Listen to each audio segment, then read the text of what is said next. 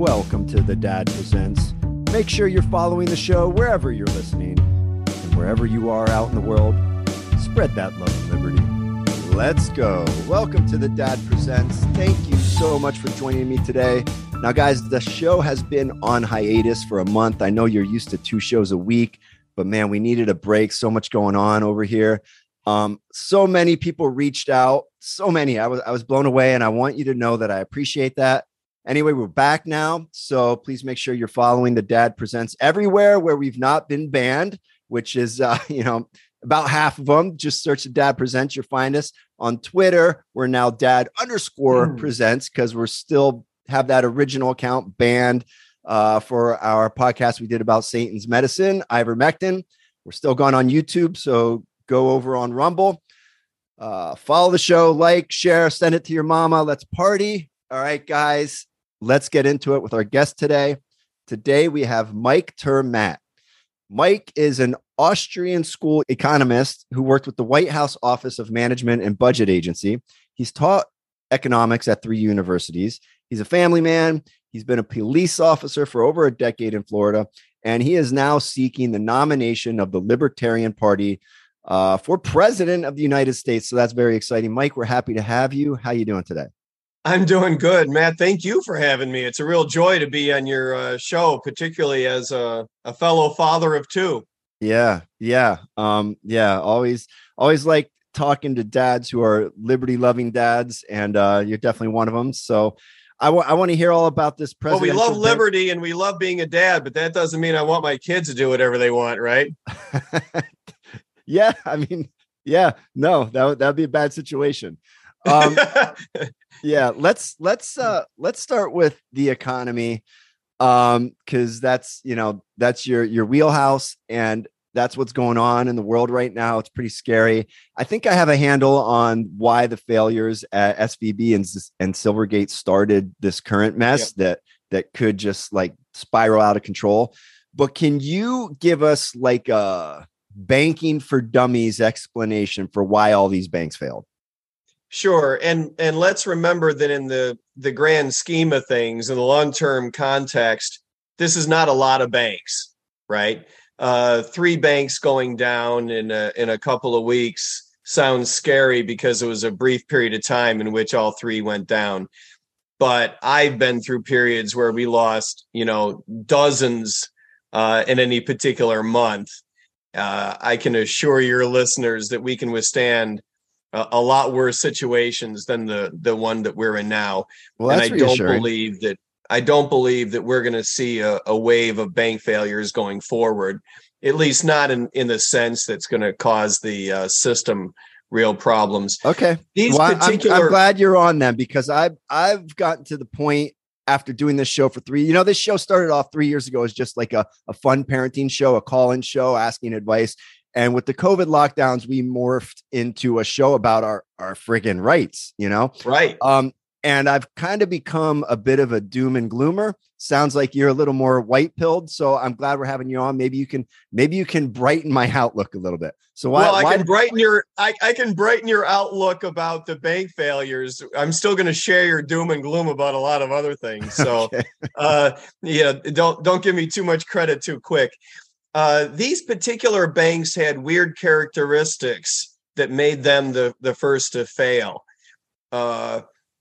They had a lot of depositors that were large and therefore uninsured. As you may know, the FDIC, the federal government, backs up the FDIC. The FDIC insures deposits up to $250,000 per account. That means that you could have $250,000 of deposit insured. Your wife could, each of your kids could, and then joint accounts get counted separately as well. So for you to be uninsured, you would have to have a tremendous amount of money, right? Mm-hmm. Most banks don't have a significant proportion of their deposit base represented by these types of persons, right? Sure. These are the types of accounts that run quick when they worry about a bank because they're uninsured. Whereas, humans like me, I'm sure, Matt, you're a heavy hitter. You probably have millions of dollars on weird deposits at little tiny banks all over the world. Oh yeah, But one in every state.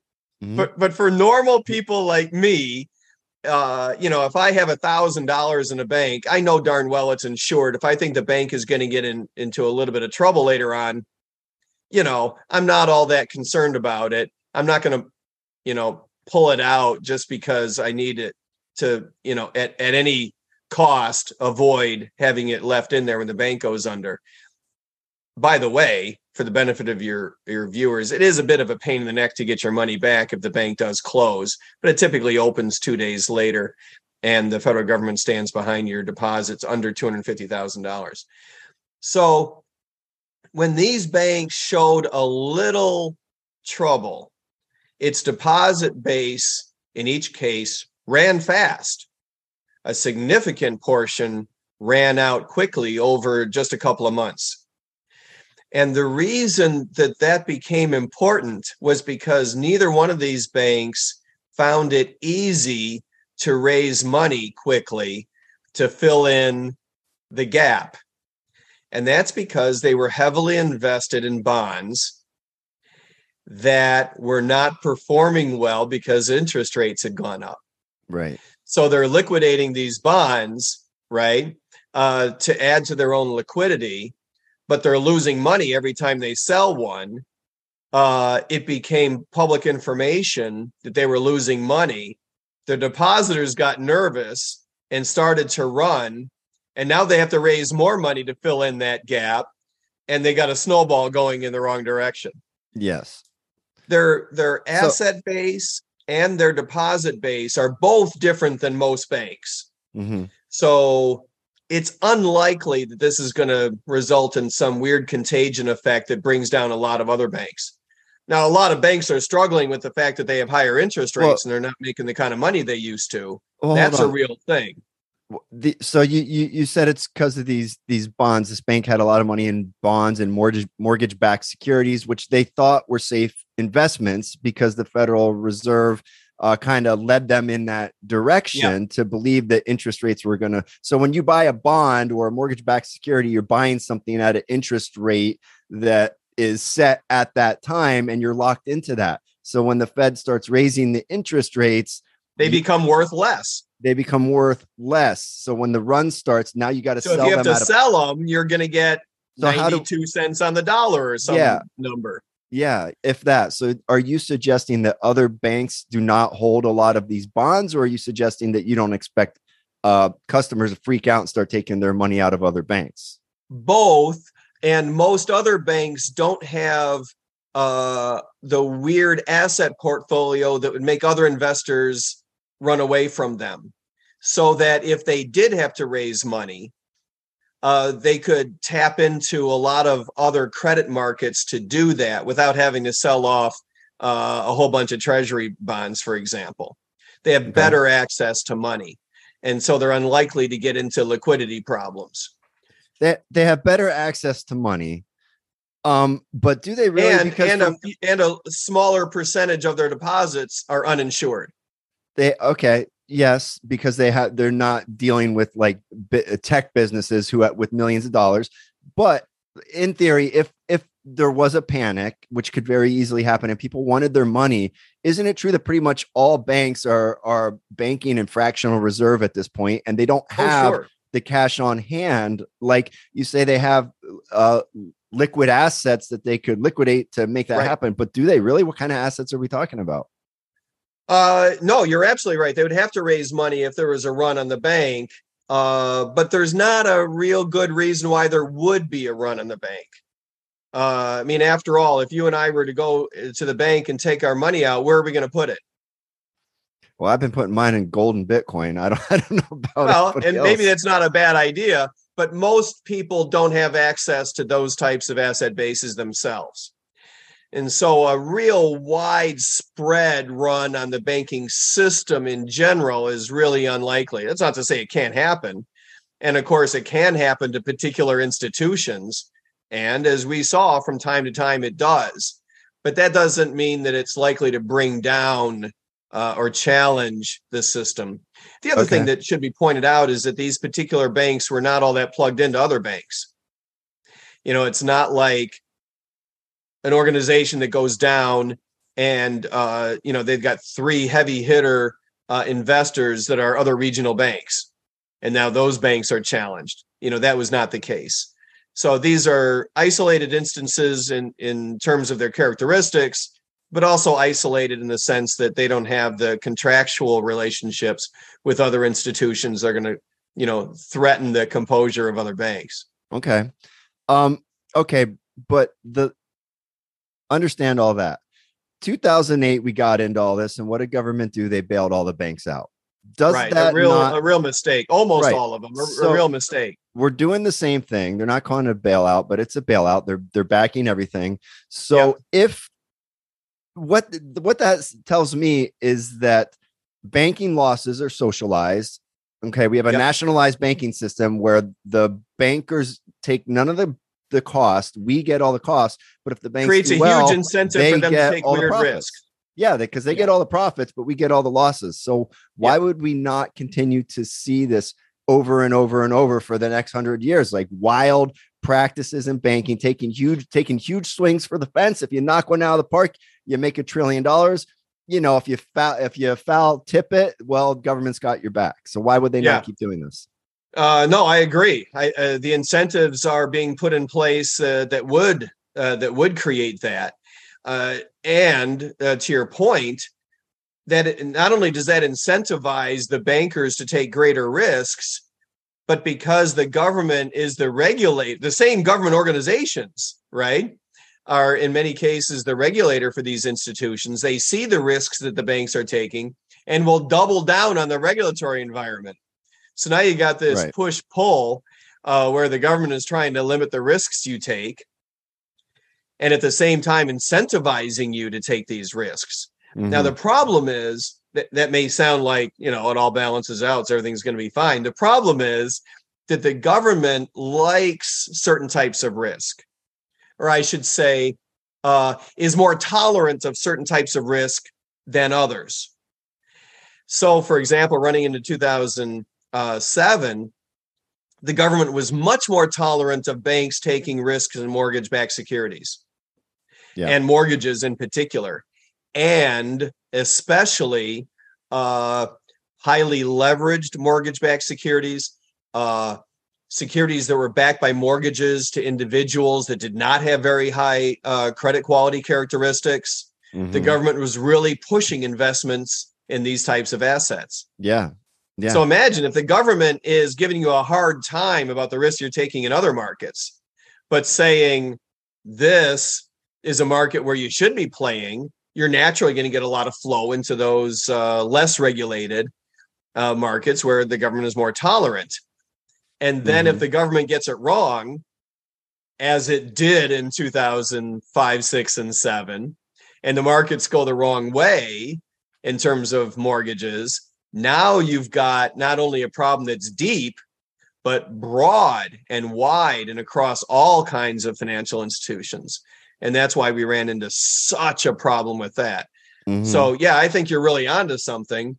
We do have a real risk over the next couple of decades if the government continues to send these signals that they will bail people out. It's a real problem. Yeah.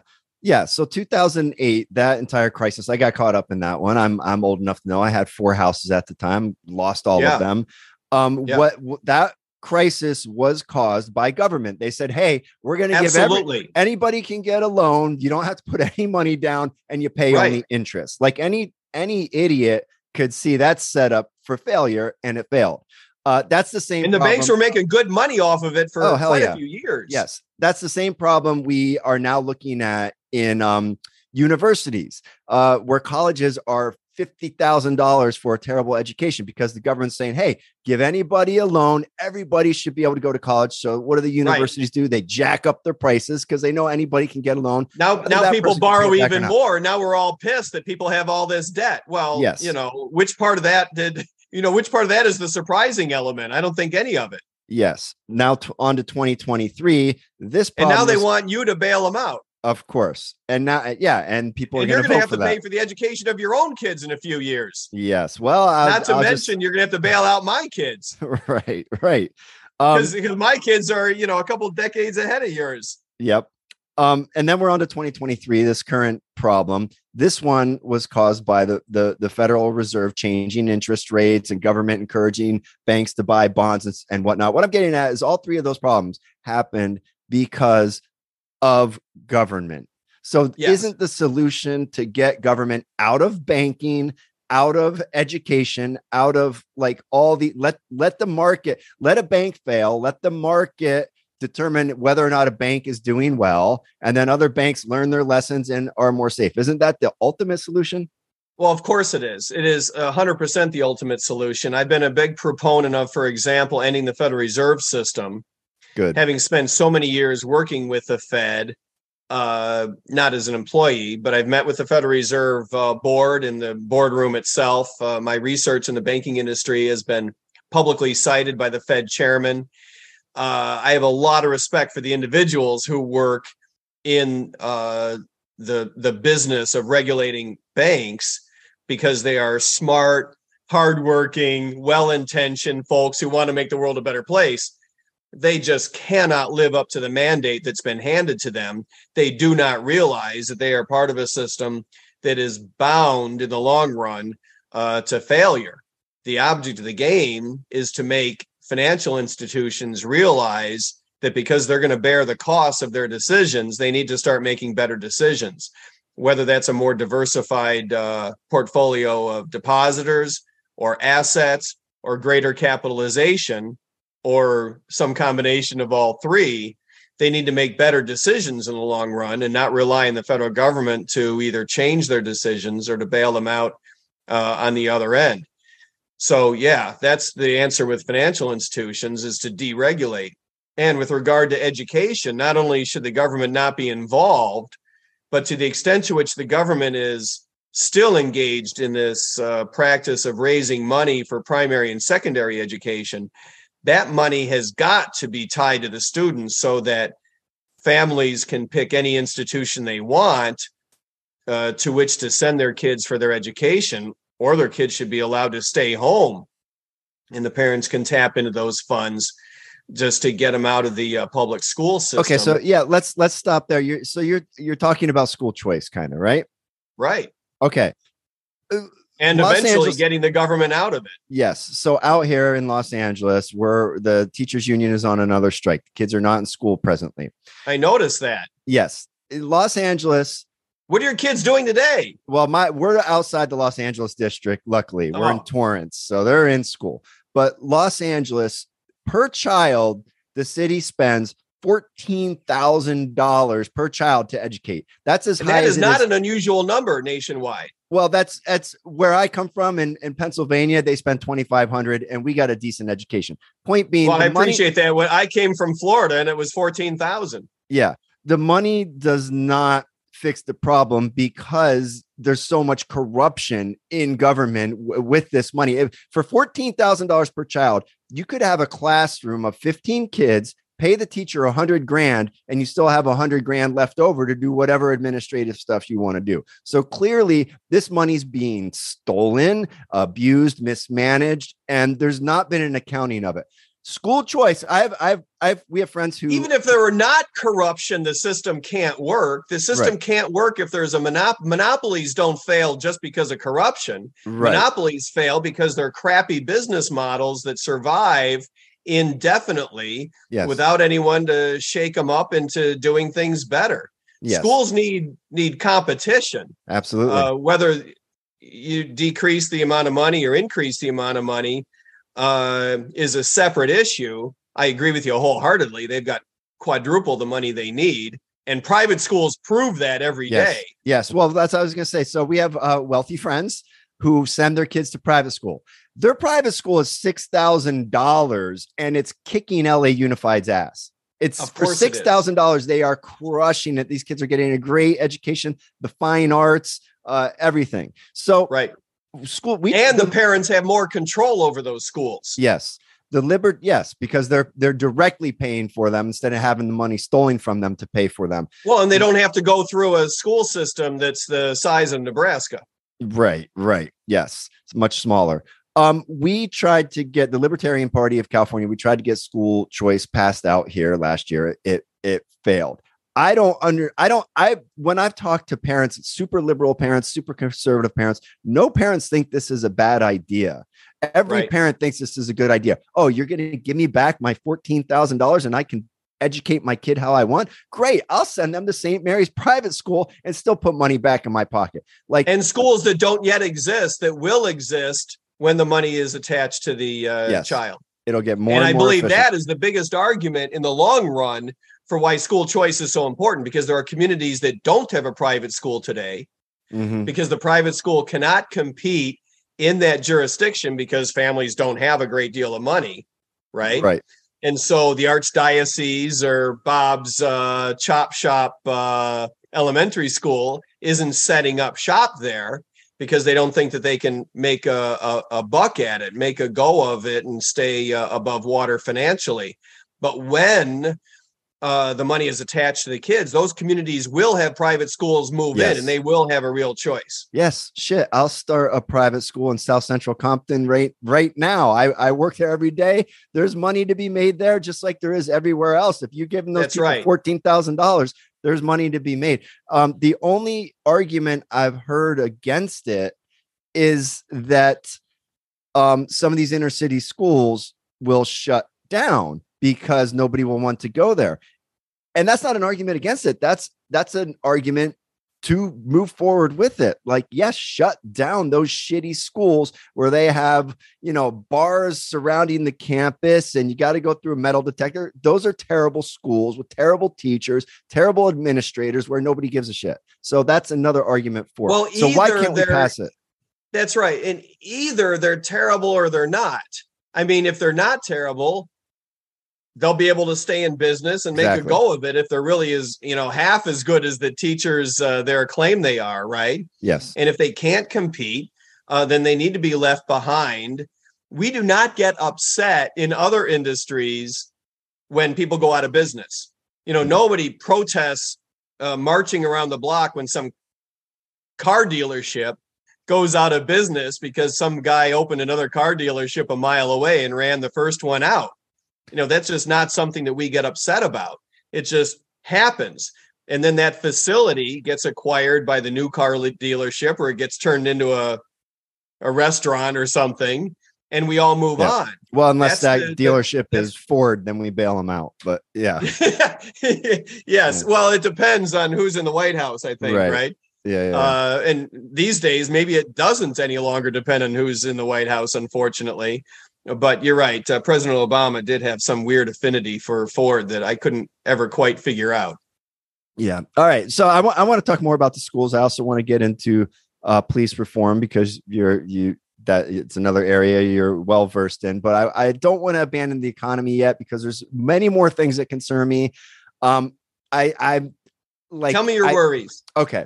Well, I've said on this show, like I've dedicated entire shows to this, that I don't think most people understand what the Federal Reserve is or does. I don't think most people understand inflation. I don't think most people understand what money is. I don't think people care that we have it easy. We get our money, we feed ourselves. It's great. But the only thing at this point that gives the dollar real world value that I can see is that petroleum agreement with Saudi Arabia. And that might be coming to a close. And if that happens, I see us going to nuclear war to save it. Like it could be the complete collapse of the dollar. Could it not? Like yesterday, China and Russia cut a deal where China will buy Russia's gas and Russia will use the Chinese yuan, however you say that word. I don't know, for all their international all their international business dealings. That's bad, right? Well, yeah, it's not good for our dollar, but the dollar's value comes from people. Fundamentally, it comes from people's willingness to trade for the dollar. People want the dollar. They want to invest in dollar-denominated assets, and they want to hold dollars in their portfolio. And this is even more fundamentally, because the dollar is what's used in so many financial transactions, retail, wholesale financial transactions around the world, especially in the U.S. economy, of course. But virtually half of the value of the dollar, of the use of the dollar, is outside of our borders. Yes. So to your point, yes, the value of the dollar is, from time to time, it can be deeply affected by changes in the extent to which it's used outside of the United States. For the dollar to lose value relative to the rest of the world, there would have to be another currency or group of currencies that were to gain value because people were interested in using those in transactions. Right. That's exactly what I'm talking about. Are we on the precipice of that? Well, at the moment, there's not really a great candidate to challenge the dollar in a meaningful sense. Yes, the renminbi, the Chinese yuan is being used a lot because China is expanding its economy, particularly on an international stage. But if you had a choice in terms of where you would put discretionary money, you would not invest it in Chinese-backed assets or currency. Over the long run, sure, that could be a rival to the primacy of the dollar. The same thing with the euro. But those economies, while not as badly managed as the Chinese economy, they're nowhere near as effectively managed as the United States economy.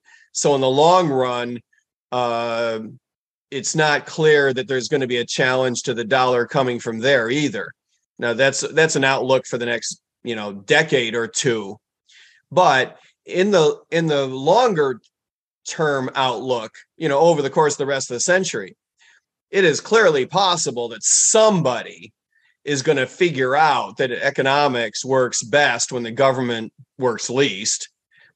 They're going to tax their corporations at zero. They're going to tax their individual economic base at a much lower rate than the United States and Europe.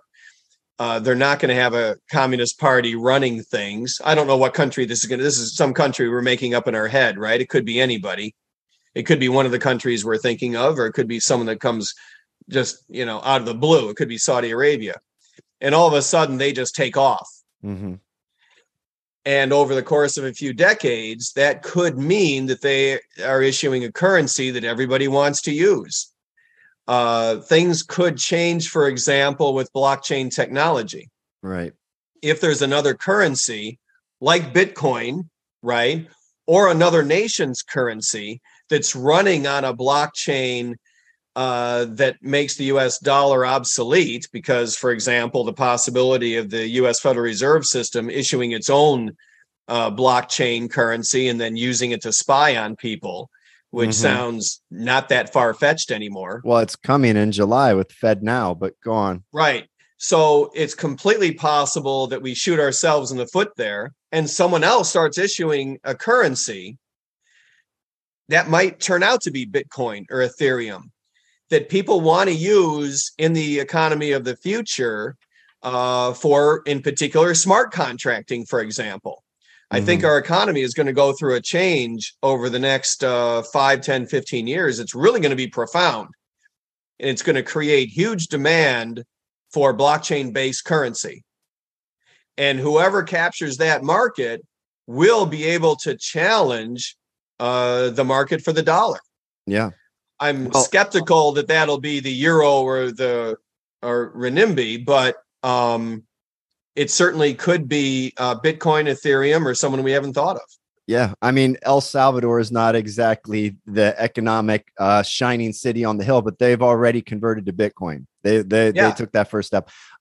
Yeah. So then what? And they use a lot of dollars at the retail level. Yeah. Street transactions. Yeah. Are a lot of dollars. What happens when let's just take this China experiment further. The one thing that gives me hope is that China is communist. They're doomed to fail, right? Yeah. It's just going to happen. The question is when, but how big can they get first? If China and what that failure looks like. Yeah. Yeah. And the fallout from that. What happens if China says, if they start playing hardball and they're like, we no longer want dollars for our goods because they make everything, number one. And number two, you guys owe us a lot of money. We don't want that paid back in dollars anymore. Is that a possibility? Sure it is.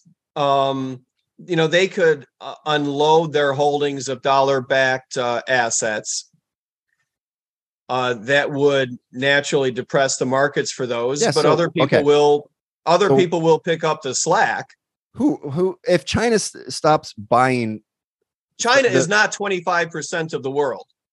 Okay. But they're a significant piece, so I don't want to downplay it. So my two questions based on what you just said is, why, number one, why would China not do that? That seems like a smart move on their behalf. And number two, who would pick up the balance of buying those notes so that we can continue these money printers? All of the other international and domestic investors who buy notes now. The bulk of the market for treasury bonds, bills, securities in general are not Chinese, right? They play a significant role. And so those markets would take a hit, no question about it. And that would not be a good thing. On the other hand, it is also true that the Chinese have made these decisions based on their own best interest. If they decided to operate differently, which they could, it is presumably because their interests would have changed, or they're just putting something ahead of their economic interest. They think it's going to hurt us more than it's going to hurt them. Mm-hmm. I would be skeptical that would actually be the case. Okay. I would, if I were an economy in the world that represented, 20% of the world's economy, and the United States represents 25%. I don't know that those are the right numbers, by the way, but ballpark. I'm not sure I would want to divorce myself from the U.S. economy. Okay. But you're not you're a libertarian. You're not a power hungry dictator in another country, right? So, well, this goes to your point. What happens when they head toward failure? What does that failure look like?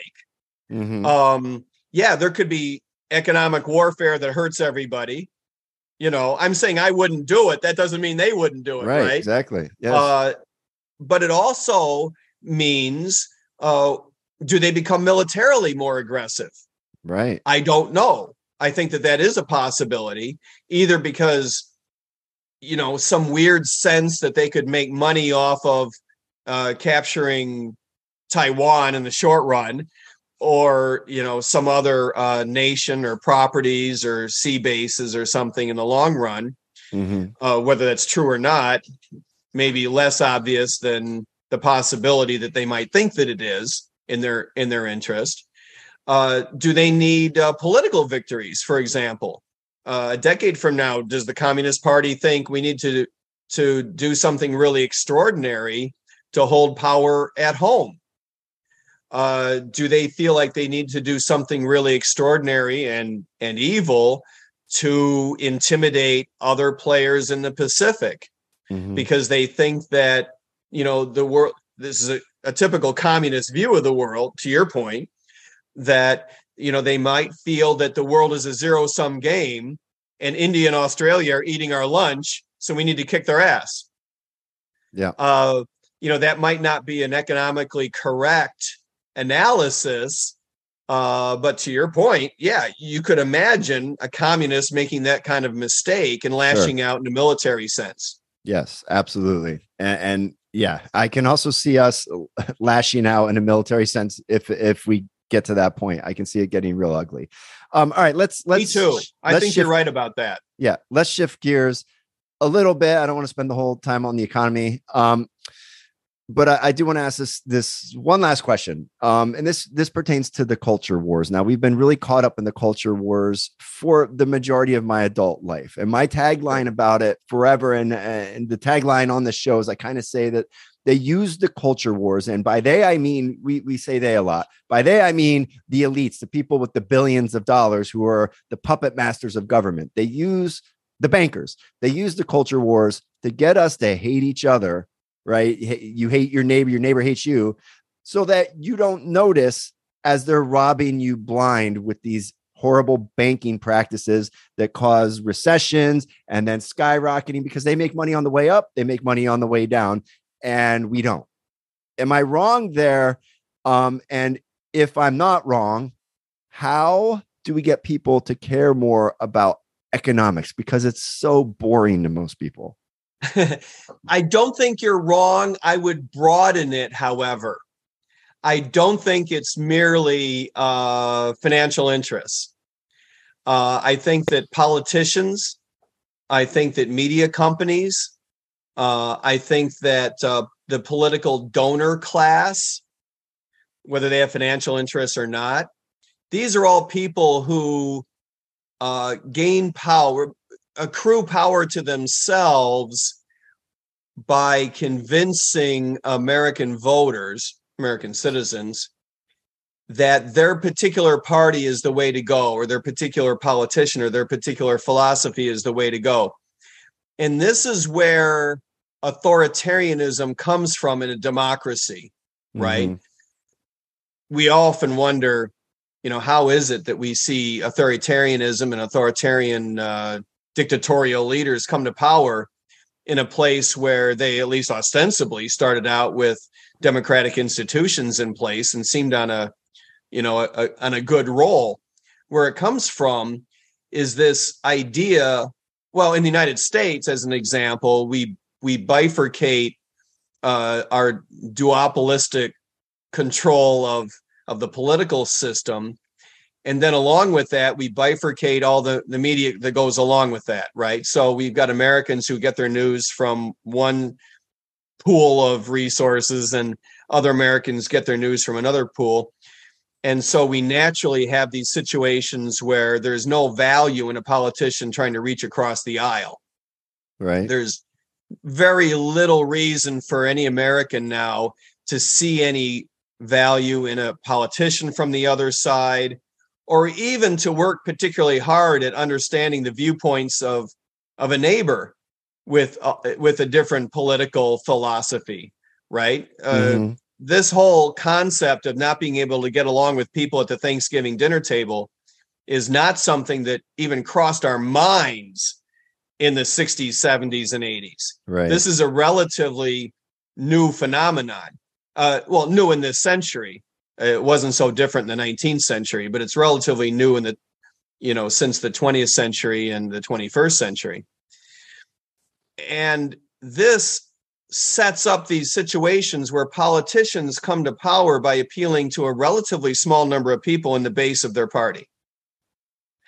And so they're able to leverage Americans' fear of the other side. Yeah. And effectively say, look, what you really need to fear is that other idiot coming to power. If you give me more power, I'll be able to protect you from that. Yes, fear is very effective. It's very effective. And so you don't need to worry so much about the loss of your civil liberties. You don't need to worry about the loss of, for example, your government's adherence to the Constitution. What you really need to worry about, good fellow Republicans, is a Democrat coming to power, or vice versa. Yeah, but they've been shitting all over our constitutional rights. And they've both been crapping over the Constitution for a generation now.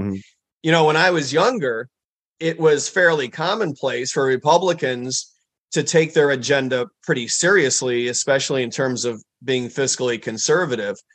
And that's not really the case anymore. Not at all the case. Well, it's not. Well, being fiscally conservative, that's what I'm talking about. Getting Americans to care. Being fiscally conservative is not a political winner.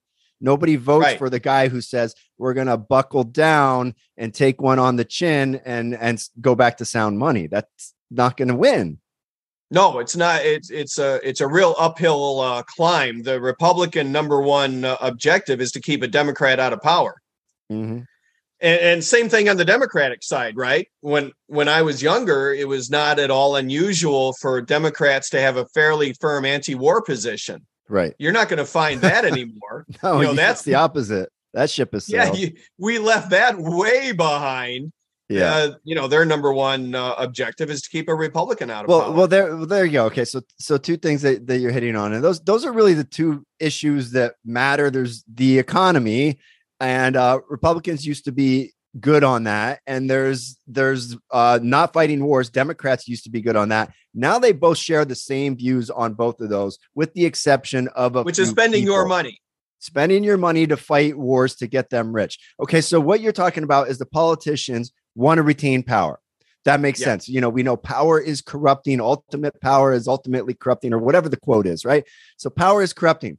But the bank. So this is what I'm talking about. The bankers, what do they want? They want more money. So the bankers use the politicians. They fund their campaigns. They own them to get the politicians to write laws to tilt the game in their favor to help them get rich. And the politicians use that power they get to hold on to their power. So it's a system that has gotten so wildly big and out of control.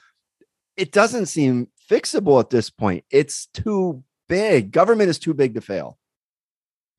Government is too big for the players in it to fail. Yes. I do worry that toward the end of this century, the federal government of the United States is headed toward a financial failure. Yes. It'll be after I'm gone. But you and your kids might have to worry about this in a real way. And that would bring down the dollar, of course. There are ways to stop it. Whether we have the moral backbone, whether we have the institutions in place to pull off what it would take to stop it, the jury is still out on that. I think you are quite right to be worried in an existential way regarding the government of the United States. I also worry about what that government does on its way out, just like I worry about the Chinese Communist Party. If that economy falters as badly as I think it probably will, I also worry about what the federal government of the United States looks like when it runs into financial crisis over the next couple of decades. Because I would say that we're in what we would call a pre-crisis mode right now. The government still meets its obligations, right?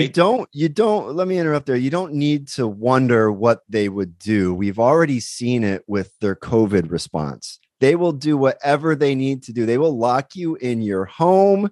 They will take away every civil liberty you have. That's what they will do. Well, liberals loved it during Trump. They love to scream about fascism. I don't think they know what fascism is. We do have fascism right now. Fascism is a public-private partnership. We have bankers feeding politicians and politicians giving the bankers hand jobs. That is fascism. That's what we have right now. And fascism, they will put their boot on your neck when they need to. They will when they need to.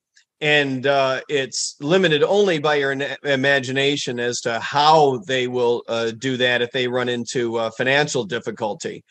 Yeah, they ran into some political challenges recently, and they were more than happy in too many cases to use COVID as a political weapon.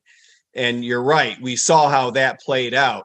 So I do believe that there's no longer a question as to politicians' willingness to use whatever tool that they can access. Mm-hmm. My only question is, exactly in what ways that plays out when the federal government's challenge really comes from the inside, when it's really a matter of not being able to meet financial obligations. That I believe that probably looks like, taking over the banking system, for example. I think it means direct control by the executive authority over the issuance of money, for example. These are things that FedNow. I'm sure you're familiar with FedNow, right? Yeah, I spent a lot of time with the Fed. But right now, executive authorities don't have direct control over our monetary policy. We need to make it even more difficult for inflation to take place before it's too late. I'm a big proponent of getting rid of the Federal Reserve System because I believe that the Fed is just utterly incapable, notwithstanding how smart the people are that work there, and the well-meaning nature of them. They just cannot live up to the mandate that has been given to the Federal Reserve System in terms of controlling inflation. And I believe that we need to replace Federal Reserve monetary policy, the discretion that they have today, with a rules-based system. And I believe that the way to do that, we can all have a food fight about what we believe that the rule ought to be. But at the very least, we need to agree that they need to lose their discretion and a rule needs to be imposed on them.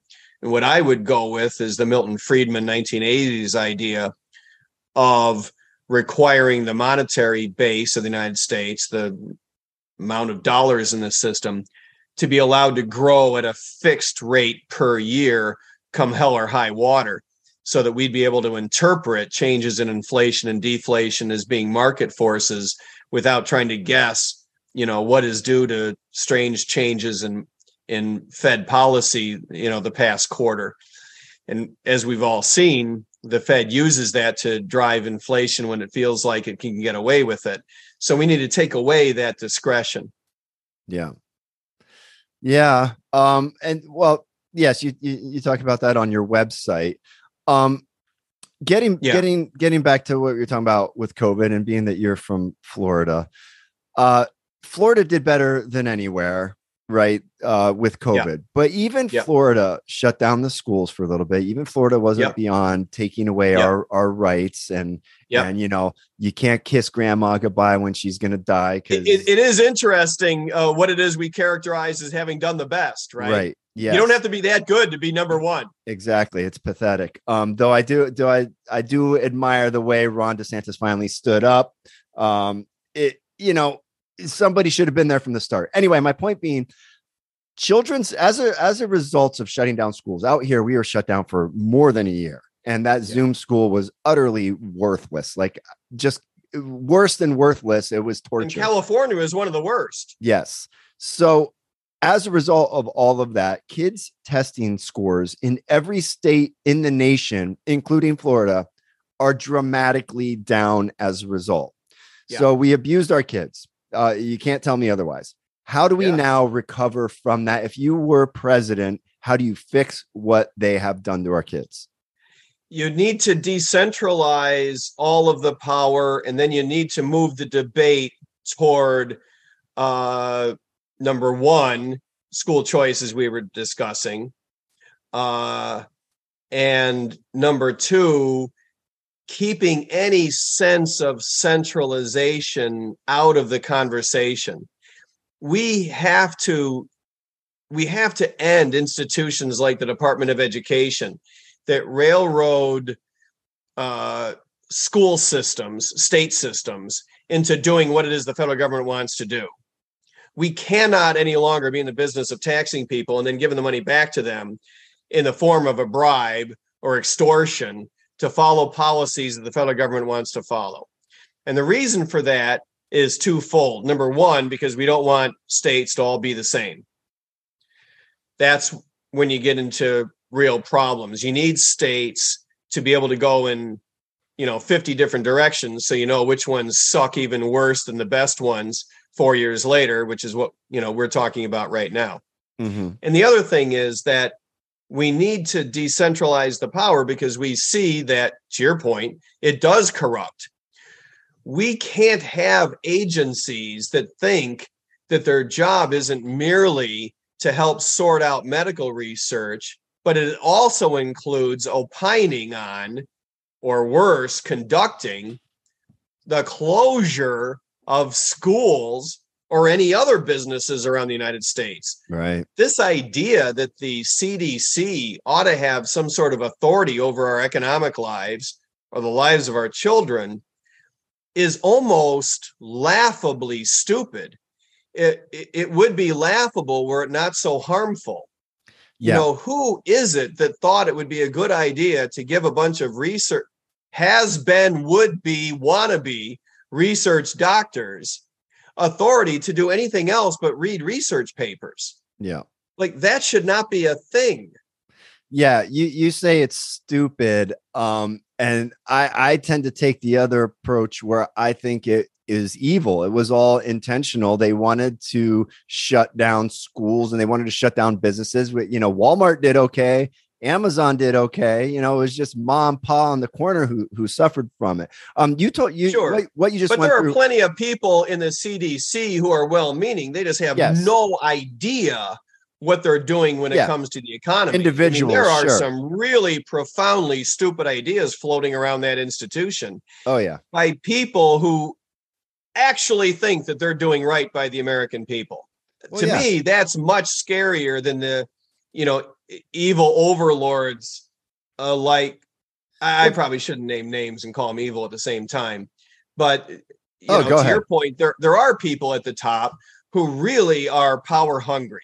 Yes. And to me, that is. But even those people, you said the people at the CDC think they're doing good. Even the people at the top, the power hungry people, even they justify it to themselves as they're doing good. Even as we're executing genocides across the world, it's justified as we are doing a good thing for the greater good. It's that such may nonsense. be, but they're so power hungry that I think that is a form of evil, to your point. Yeah. But there are, the blob of civil servants underneath that. Those people are just a combination of duped and dupes, dupers and dupees. They don't know anything about what to do with the implications of the research. And yet they're being asked to form these opinions that are totally inappropriate. And they're so easily manipulated by the power hungry players at the top. Yeah. What you just told me is how we fix it so that it doesn't happen again. And I like all of that. Okay. And maybe this isn't a question for someone running for president, because I guess president needs to fix it so it doesn't happen again. But what I was more looking for is how do we undo the damage that has already been done? Some of these kids, and we know them out here, won't go outside. They have no social skills. They're dumb. They're riddled with anxiety. They exist only in social media. How do we fix the damage done to the kids that we caused through COVID? Yeah, that is I fear a longer term project than these kids have to go.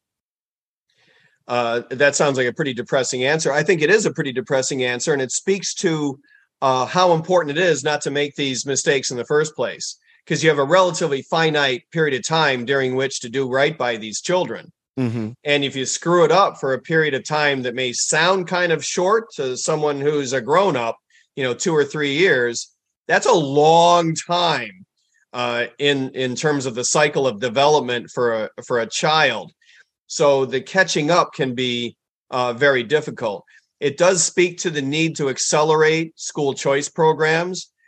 I wish that it were an accelerant to the political viability of a voucher system. Mm-hmm.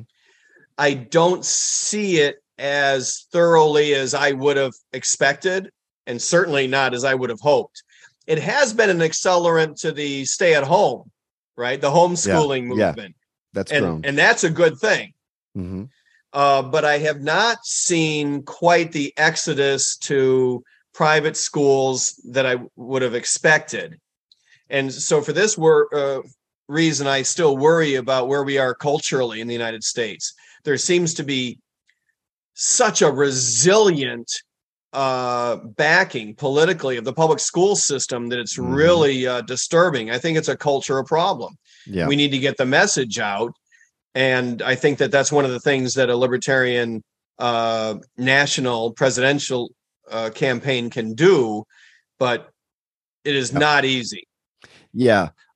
Fixing some of these children may not be possible. And that's scary, because what we're looking at, present day society, we are presently dealing with the consequences of what we allowed to happen at our universities 30 years ago. That's what we're dealing with now. These universities got infiltrated with communists, and now we got a bunch of people in their 30s working out there in society who don't understand economics, who think that boys can be girls and girls can be boys, and so on and so forth. Now we have, and they don't understand the First Amendment. Yes. Now we have a young, they don't at all. Now we have a younger generation who is damaged by COVID. You're saying we might not be able to fix some of them. We might not. We're going to be dealing with that 30 years from now when these people are the ones running the show. It's really scary. Yeah. It's a national problem. I hope you're not looking to me for an easy solution. Parenting has got to be part of that, which is why we need to get the message out, not just to politicians and not just in the context of voting, but in the context of what you can do for your child to recognize that. I don't believe that the answer is throwing a lot of money at public schools. Yeah, that's what they're going to do, though. That's what they're due for sure. That it's a big piece of what a lot of people are trying to do. I think that we need to find a way to leverage that concern into a willingness to do things differently. Maybe that means partial voucher programs in certain areas. In other words, if someone's going to throw extra money at it, it has to be at the parents. Here's $2,000 to backfill your child's education. That cannot go to the public school system. That has got to be a way to get parents used to the idea of acquiring educational services outside of the system as a stepping stone toward getting people familiar with the idea that you can acquire all of your education outside of the public school system. Yeah, it's a good idea. It's things like that we need to leverage into a political awareness and a parental awareness. Yeah, giving money to the parents is a good idea. What we're more likely to see, at least out here in California, is reparations. So right. That's what they're trying to do now. I don't know. We need reparations for your kids. Yes, exactly. Thank you. Right. Irrespective of what color they are, if they've been cheated out of their education, I think a lot of parents would feel like they're owed something for that. Yeah. Yep. And what I fear is that when someone comes to that realization, it's going to be not a voucher, not a check, not resources. It's going to be, how about summer school at the public school? Right. That's exactly what it's going to be. I know that's what it's going to be. Yeah. All right. We're coming up on time, and I've not even asked you about policing. So let's talk about policing. You are a policeman. What side of the defund police line do you fall? What's your plan with policing? Honestly, I retired from the police department 18 months ago. I truly believe that the political stance that we should be defunding the police is a lazy way out. I don't think the problem is that we have too many police officers. The problem is the way that we manage them. Similarly, I think on the right side of the political spectrum, the idea that we need to support police no matter what they do, we stand behind them. I'm with the blue is equally lazy and equally unhelpful. There are things that we can do to improve police culture that I believe that we need to do. Police culture is slowly going in the right direction in the United States. But there are things that we can do to accelerate that process, tangible things and immediate things. One of the things I talk about most is replacing qualified immunity with an obligation for officers to carry their own private sector liability insurance, just like physicians, for example, other people who are in high liability industries. In other words, I believe that we need to make the business of policing more like other businesses, where the best get paid more, the mediocre get paid less, the crappy get fired. There's incentives to do a good job. There's competition for the best police officers, another reason why they would make more. And look, if you're not good at your job, if your insurance company comes to the conclusion you're not a good risk, you're going to get priced out of the market just based on your liability premiums. That's the way we want the market to work. And I would say that it would be terrific if local politicians were better at holding police departments and police officers accountable, but they're not, for a variety of reasons, not the least of which is so many of them are politically captured by the police unions. By the way, this happens exactly the same way for teachers unions, right? But because voters are not aware that things could be better as well. Voters typically, to your point, they fall into a couple of different buckets of defund the police because the Democrats aren't giving them any better solution. They're just anti-cop. Mm-hmm. Well, most Americans are not anti-cop. They just don't like a lot of what they see and wish things were managed differently. And Republicans aren't working at reform because they just want to position themselves as pro-cop. Well, most Americans are pro-cop, but that doesn't mean they're idiots, right? And don't think that we can't make things better, because we can. So you're talking, what you're talking about there are the two sides. You're talking about nuance, and unfortunately, I don't know what it is, but I don't think most humans are capable of nuance. We need like a snappy tagline we can attach our entire identity to: defund police or back the blue or whatever. Like that's what grabs people, not the nuance of the type of ideas you're sharing. Sure. Now, okay, so you described some things like competitive pay. Good idea. Like pay cops based on performance. Great. But that doesn't happen in government. And isn't the entire the entire problem with policing the same as education? Like it's a monopoly. Why do we need government to have a monopoly on law enforcement? Why can't that be something that's privatized also? It can be. Unlike education, there's a geographic component to police work. In other words, in education, you can send your kid to a school that's different from the kid next door. Indeed, you can send your two kids to two different schools, right? I did that a lot with mine growing up. With police work, there is a certain element of geography that turns out to matter a great deal in terms of cost. So if at some point you do have to have a collectivist, a communal approach to making decisions as a community about the ethics, the training of your police department, how you want your police department to behave. I believe that these decisions need to be at as granular a level as possible. I'm not a big fan of, for example, someone I heard the other day say, the problem is the local police departments, we should have state police run the whole state. I was like, oh boy. Right. That'll make the hair stand up on the back of your neck. Yeah. No, I think it has to be as small as possible. And to your point, competitive, we need a situation in which a police department can be replaced by another police department. Right. That's what I would call privatization. Yeah. Well, you're talking about like, I work. Go ahead. In education, not education, in healthcare, that's kind of what we have. We have Medicare, and then we have Blue Cross. Why can't we have the Los Angeles Police Department, the Torrance Police Department, but then also Mike's private shop police department, and every community can decide which one they want? Yes, absolutely. That's exactly the direction we need to go. The city I worked for only had two choices. Us, the police department, or they could dump us lock, stock, and barrel, which they considered doing from time to time. They could dump us completely and hire the sheriff's office to police our town. Well, knowing that does change things a little bit. Yeah. It means that your chief and your leadership in the police department are going to do a good job. They're going to try to do a good job of being responsive to the mayor and the commissioners. Mm-hmm. That's what you want.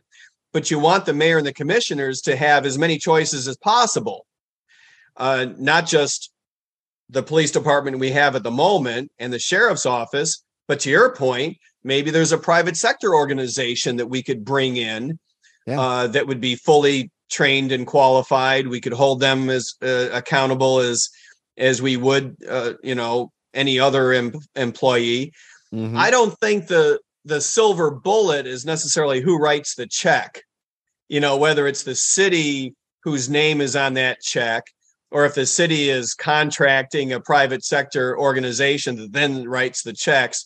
What really matters is the competition. Yes, there's got to be competition, rewards, and consequences. We have none of that. There's none of that. Any parent knows that.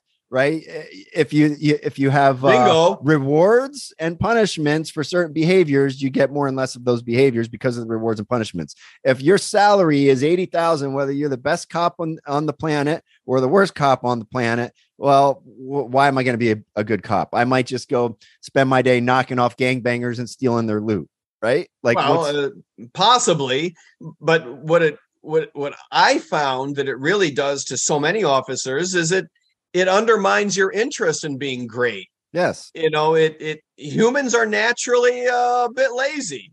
If I find out I can put in 85% of the effort and make 100% of the pay, yes. All of a sudden on well, you just Friday described why I gotta communism. Yeah, that's why communism fails. You just described it. Humans are lazy, and if I can do 85% and still get 100%, that's what I'm going to do. Everybody, 99.9% of people. Well, that's right. I mean, a little bit, right? I mean, it affects every individual in a different way, but it serves no one's interest. So Right. we absolutely need to get to a system where we can evaluate who the best officers are, get rid of the ones who aren't, create competition for those best officers, create competition for the organizations, the management of those, which, like I say, we have a little bit today, but not much. And changing your agency is hellacious. Anyone who's been through it knows you don't want to go through it twice in a decade. So that's not the system that we want.